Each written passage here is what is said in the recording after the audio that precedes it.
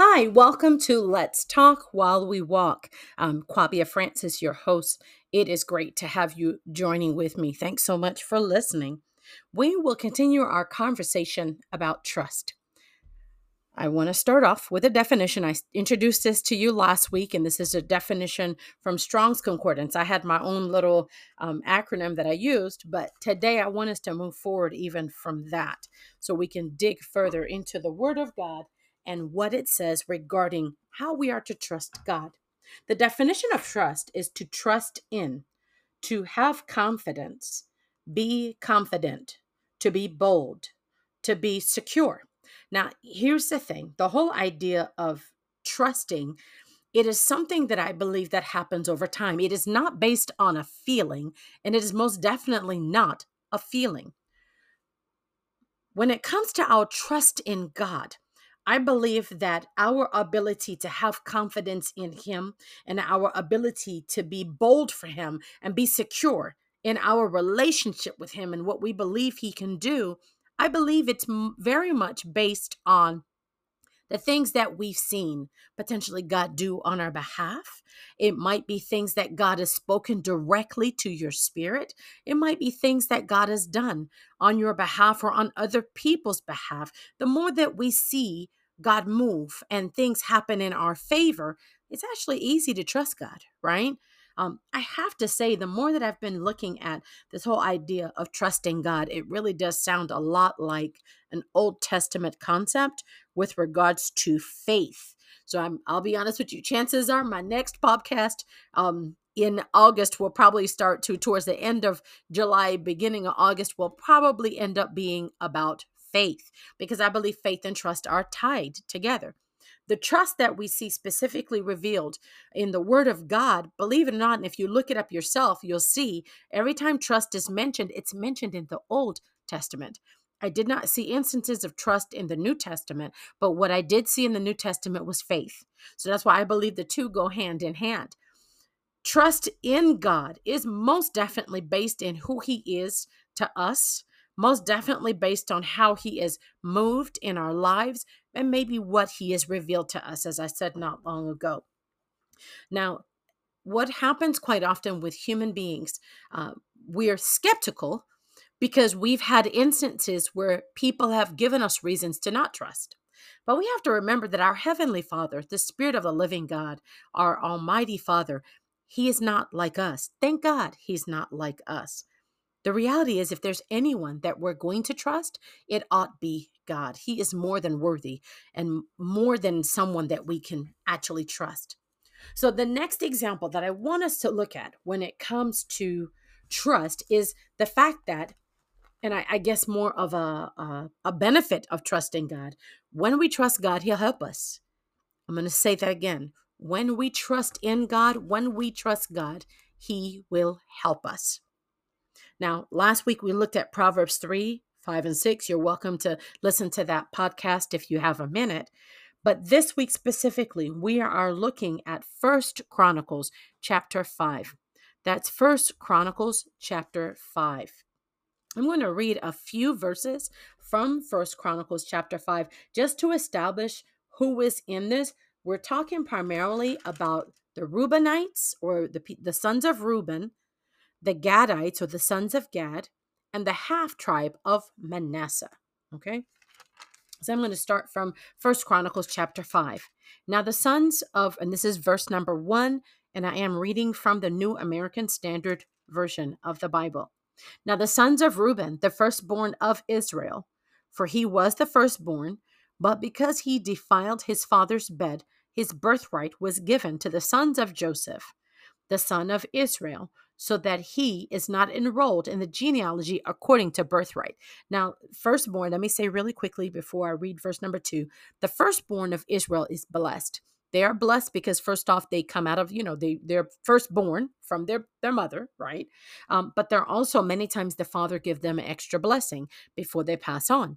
Now, for Reuben, in his instance, when his father found out he slept with his concubine, it was his father's concubine, Bilhah, I believe was her name. And you can find that in Genesis chapter 35, verse number 22. When his father found out, he didn't give him that blessing. So he removed him, and whatever blessing he was going to give to him went to the sons of Joseph, all right, or the sons of Israel. So going back to verse number 2, though Judah prevailed over his brothers, and from him came the leader, yet the birthright belonged to Joseph. So again, Reuben didn't get it. It went to Joseph. The sons of Reuben, the firstborn of Israel, and I won't read that. I'm going to skip over that. Sorry, because I forgot to mention, just so you know, Chronicles is genealogy. Genealogy meaning the names of the different children of Israel, the different tribes and everyone that made up the tribes. So I'm not going to read verse 2, 3, or 4. Also verse 5. We're going to skip down a little further. Okay. Join with me as I start reading again at verse number 9. To the east, he settled as far as the entrance of the wilderness from the river Euphrates, because their cattle had increased in the land of Gilead. In the days of Saul, listen to this. This is important. Verse number 10. In the days of Saul, they made war with the Hagrites, who fell by their hand, so that they occupied their tents throughout all the land east of Gilead. Now, I believe this verse number 10 is important because, first off, it mentions another group of individuals, the Hagrites. The Hagrites are actually from the descendants of Ishmael. Now, if you remember Ishmael is a son of who? Abraham. So remember, with Abraham, he had Ishmael and he had Isaac. So they're brothers, right? So it would be safe to say that the descendants of Ishmael are also relatives to the children of Israel. But interesting enough, they did not get on, as you can tell. So in verse number 10, the Reubenites, when they went into the land, it says that they made war. The concept to make war, literally, they went to war. They went against the Hagrites, and God gave them the land. Remember, the promised land was promised to the children of Israel. Now, even though, and some would say, oh, it's the Ishmaelites. No, it's not. It's Isaac. Because guess what? Isaac was that proper firstborn from his wife. Now, yes, Abraham had Ishmael, who was technically Abram's firstborn, but in another lesson I'll have to go through, but that's more permissive will. The perfect will of God was Isaac, because that was what he promised through his wife, Sarah. Abram and Sarah were promised Isaac. So that's why the blessing is specifically for him. Remember, I said the blessing, it actually comes from not the father per se, but the mother. It's the mother. When you're born first, there's a special blessing that is upon you. Now, I want you to see that they received the land. When they went to war with the Hagrites, they received the war. They received the land. Okay, the land is where they ended up settling, and it says it was land east of Gilead. So the land wasn't unoccupied; it was occupied, and they took it from the Hagrites that they won against. Verse 11, now the sons of Gad lived opposite to them in the land of Bashan, as far as Salakah. So their relatives were right across from them. Okay, I'm not going to read 12 and 13 because, again, that's more genealogy, right? So we're going to skip down to I want you to see verse number 18. I'm going to read verse 18 through 20, and verse 20 is where we're going to stop and really discuss a lot today. Verse number 18, the sons of Reuben and the Gadites and the half tribe of Manasseh, consisting of valiant men who bore shield and sword, and shot with bow, and were skillful in battle, were 44,760 total. They all went to war. Look at verse number 19. They made war against the Hagrites, Jeter, Naphish, and Nodab. Now, each of these individuals are descendants of Ishmael. When I looked up just who they were, each were descendants of Ishmael. And so some of this you can find in Genesis 25, verse 15, but also 1 Chronicles chapter 1, verse 31. So look at verse number 20. They were helped against them, and the Hagrites and all who were with them were given into their hand. For they cried out to God in the battle. He answered their prayers because they trusted in him. Now you see why God has us in this, right? This whole idea of trusting God right here. God will help us. When we trust God, my friends, please know he will help us. I can see why, because really by trusting God, we're saying, God, I don't like the situation. And again, the reality is many of the situations we encounter when we struggle with trusting God, it's not because it's a good situation. It's because there's a challenge. It's because there's an issue. It's because we don't see any way out. But guess what? It's not for us to see the way out. God is faithful. He is ever so faithful. Again, he is not a man that he should lie. If he says it, he will do it. Now, here's the thing. There are times that we go for things that God hasn't said for us to do. That's a whole nother discussion and a whole nother Bible study. But the point being, God is faithful. Man, he's so good that even sometimes when we go for things and we encounter situations that we put ourselves in, God still has a way of helping us out. But going back to verse number 20, First Chronicles chapter 5, verse 20, I want you to hear this. They were helped against them. So remember, we're looking at the Reubenites, the Gadites, and the half tribe of Manasseh. Now, when I looked up why it says the half tribe of Manasseh, Ephraim and Manasseh were considered to be one. Interesting enough. So that's why they're referred to as the half tribe of Manasseh here, because the other half was Ephraim, and they were not with them in this instance. They were not living in this area. It was the Reubenites, the Gadites, and those that were from Manasseh, the descendants of Manasseh. Verse number 20 says, they were helped. Now, to me, that's an important thing. Before we see anything else, we see that they received help. Guess what? I believe that they needed help. They only had 44,760 of them went to war. Believe me, there was many more from what I read in a commentary that I have, and it's the Believer's Bible Commentary. It basically said that they went up against a much larger and a more capable army, but yet they got help. The Bible says that they received help. And the Hagrites, and it says all that were with them. Their names weren't even mentioned, but we know who they are in verse 19. Every last one of them was given into the hand of the Reubenites, the Gadites, and the Manassites. Now, it's so significant because also remember, the Reubenites were the same ones that they lost their birthright. They were not mentioned as the firstborn. And so, for all intensive purposes, you would think that, oh, you're not blessed. Nothing will amount. You won't amount to anything. No, they were going to amount to something because they trusted God. Now, although we see it in the latter part of the verse, we're going to get to it shortly because here's the bottom line. We see how they were helped because it says they were helped. They were basically given into the hand, the Hagrites, the Jeter people, those of Nephish and those of Nodab, they lost, which means, and let me be honest, I thought about it. I was like, well, what was the battle really about? Why would they go against them? I believe, based on what we read, remember I had us read it specifically, back in verse number 10, when they made war initially with the Hagrites and they won, it was land.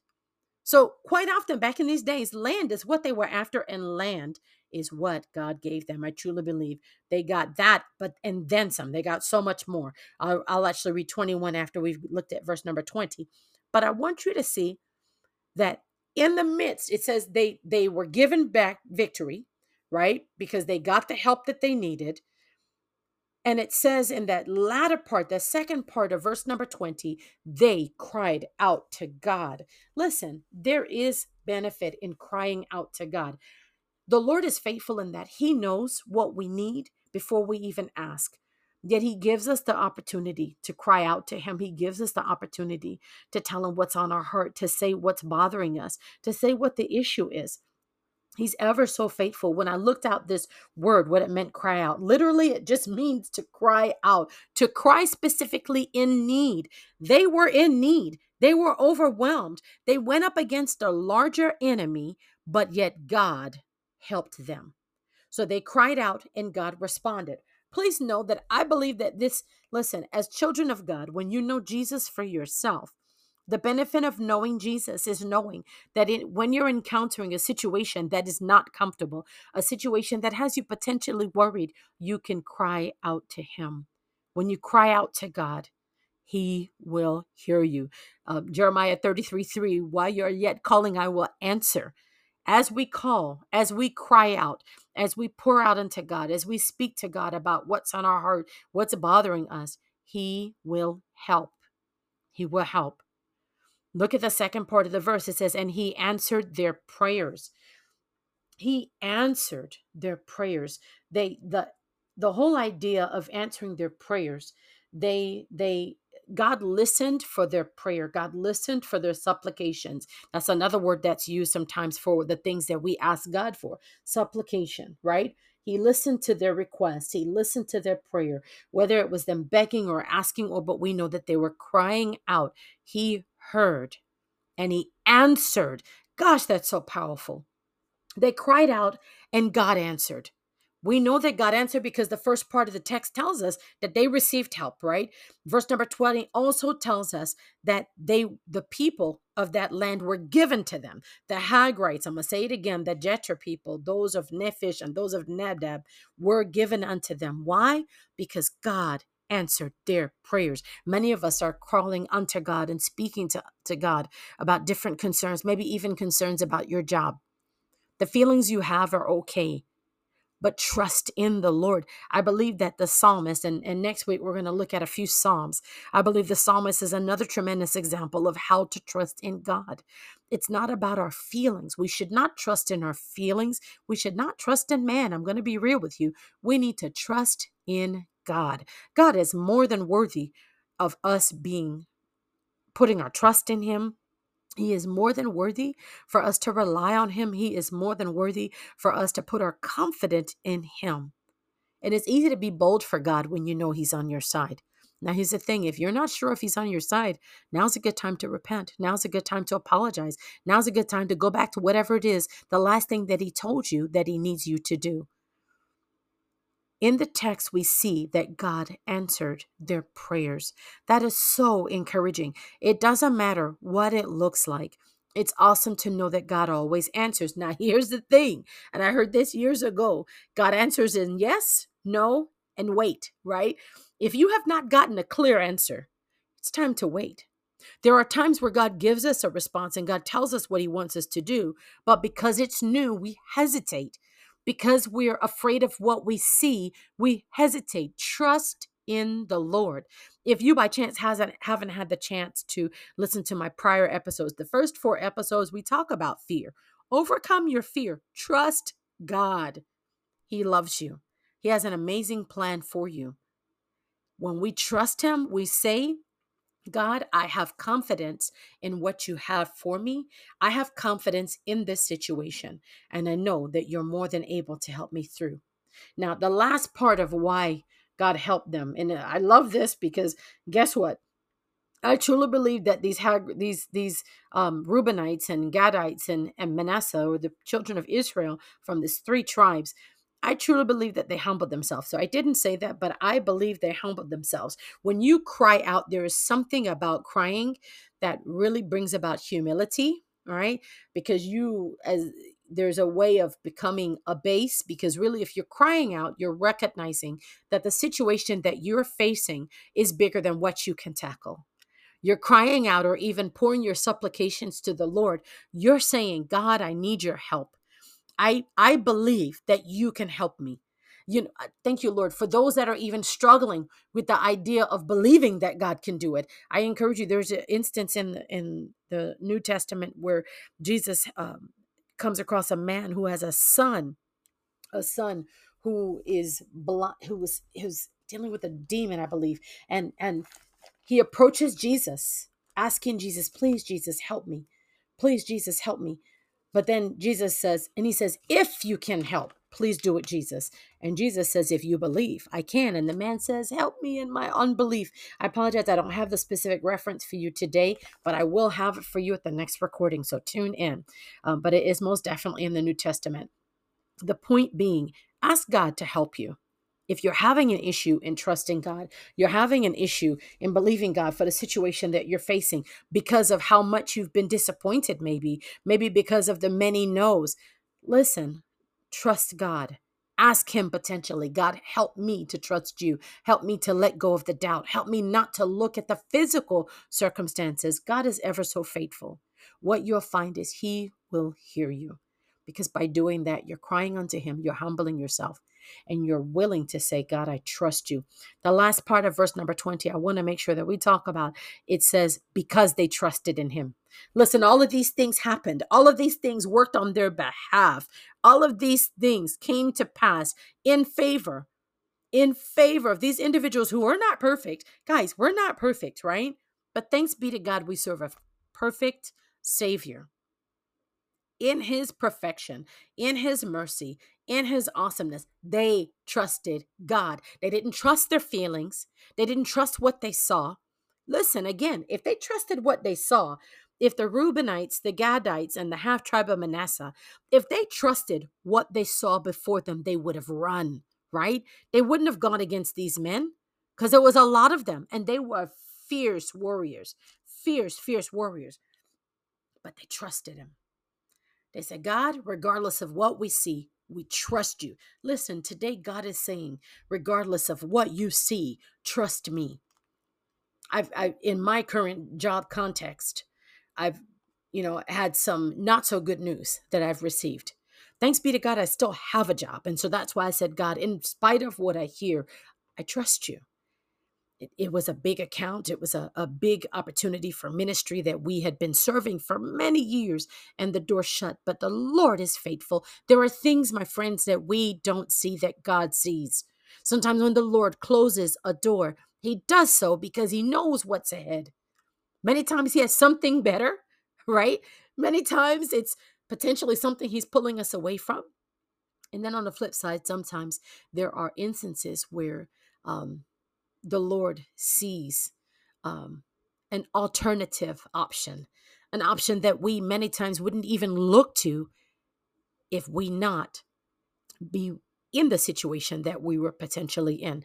And I believe this is a word, especially for a person who may have lost their job, or may be concerned about your finances, or maybe concerned about your home, concerned about your car payment. I get it. We are in a time where financially things don't look the best. If you follow the NASDAQ and the stocks and all of this stuff, it's easy to become discouraged. But God doesn't want us to look to those things. He wants us to look to him. He wants us to trust him. Now, yes, we're to be wise. Yes, we're to be careful about how we spend. He also wants us to turn to him and believe that no matter what it is we see, he will make a way. He will open the right door. He will shut the wrong door. He will bless us when we need that blessing. God truly is on time. It's not our timing. It's on time. And again, that's not always comfortable, but God is faithful. The last part I do want to say to you in this text, I want to make sure that we go through some other aspects. Thank you, Lord. Verse number 21, they took away their cattle. Listen to what they walked away with. Their 50,000 camels, 250,000 sheep, 2,000 donkeys, and 100,000 men, all because they trusted in God, all because they casted their prayers upon God, all because they cried out unto God. He helped them, he blessed them, and he gave them victory. Verse 22. This is the other thing. We got to make sure that whatever it is we're pursuing is from God. Verse number 22, for many fell slain because the war was of God, and they settled in their place until the exile. The exile was a time when the children of Israel were carried away to Babylon. Much of the nobility, they were carried away to Babylon. That was punishment because of idol worship and different things like that, but won't go into that today. But just know that this war was from God.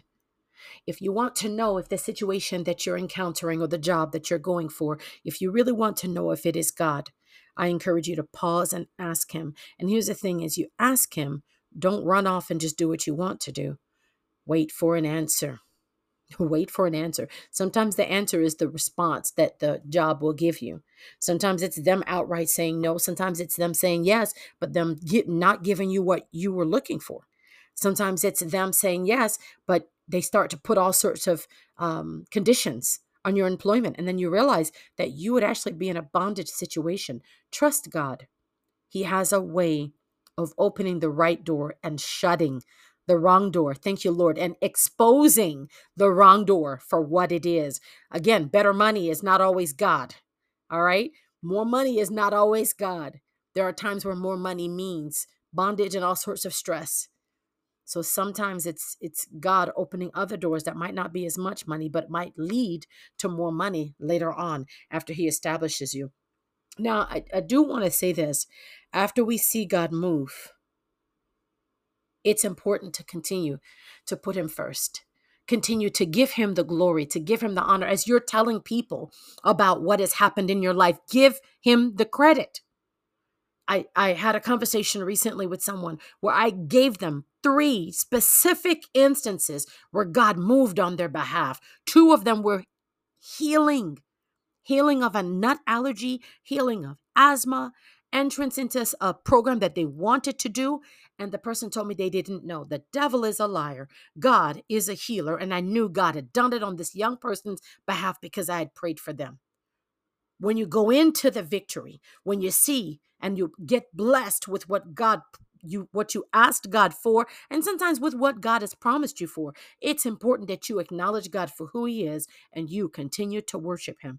I want you to see something real quick in verse number 25.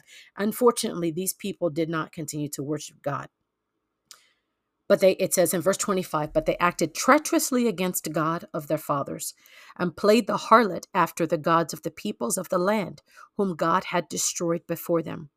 So the God of Israel stirred up the spirit of Pul, king of Assyria, even the spirit of Tilgath-Pilneser, king of Assyria, and he carried them away into exile.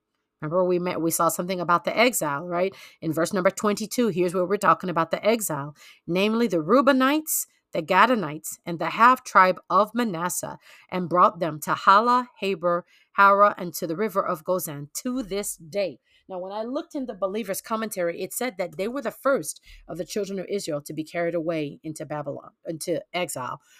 All of the tribes were carried away, not everyone in the tribe. It was the nobility and key people. There is consequences. There are always consequences. We don't need to be the ones that feel the consequences because we don't give God the glory. So that's it for today. Thank you so much for tuning in. Next week, we dive again into the concept of trusting God. No matter what you're facing, I believe that God has you hearing this message, possibly in preparation for what's to come, possibly because of what you're walking through right now. Believe me, I'm walking through some things, but I see that God is moving on my behalf. Have an amazing day, and I'll talk to you next week.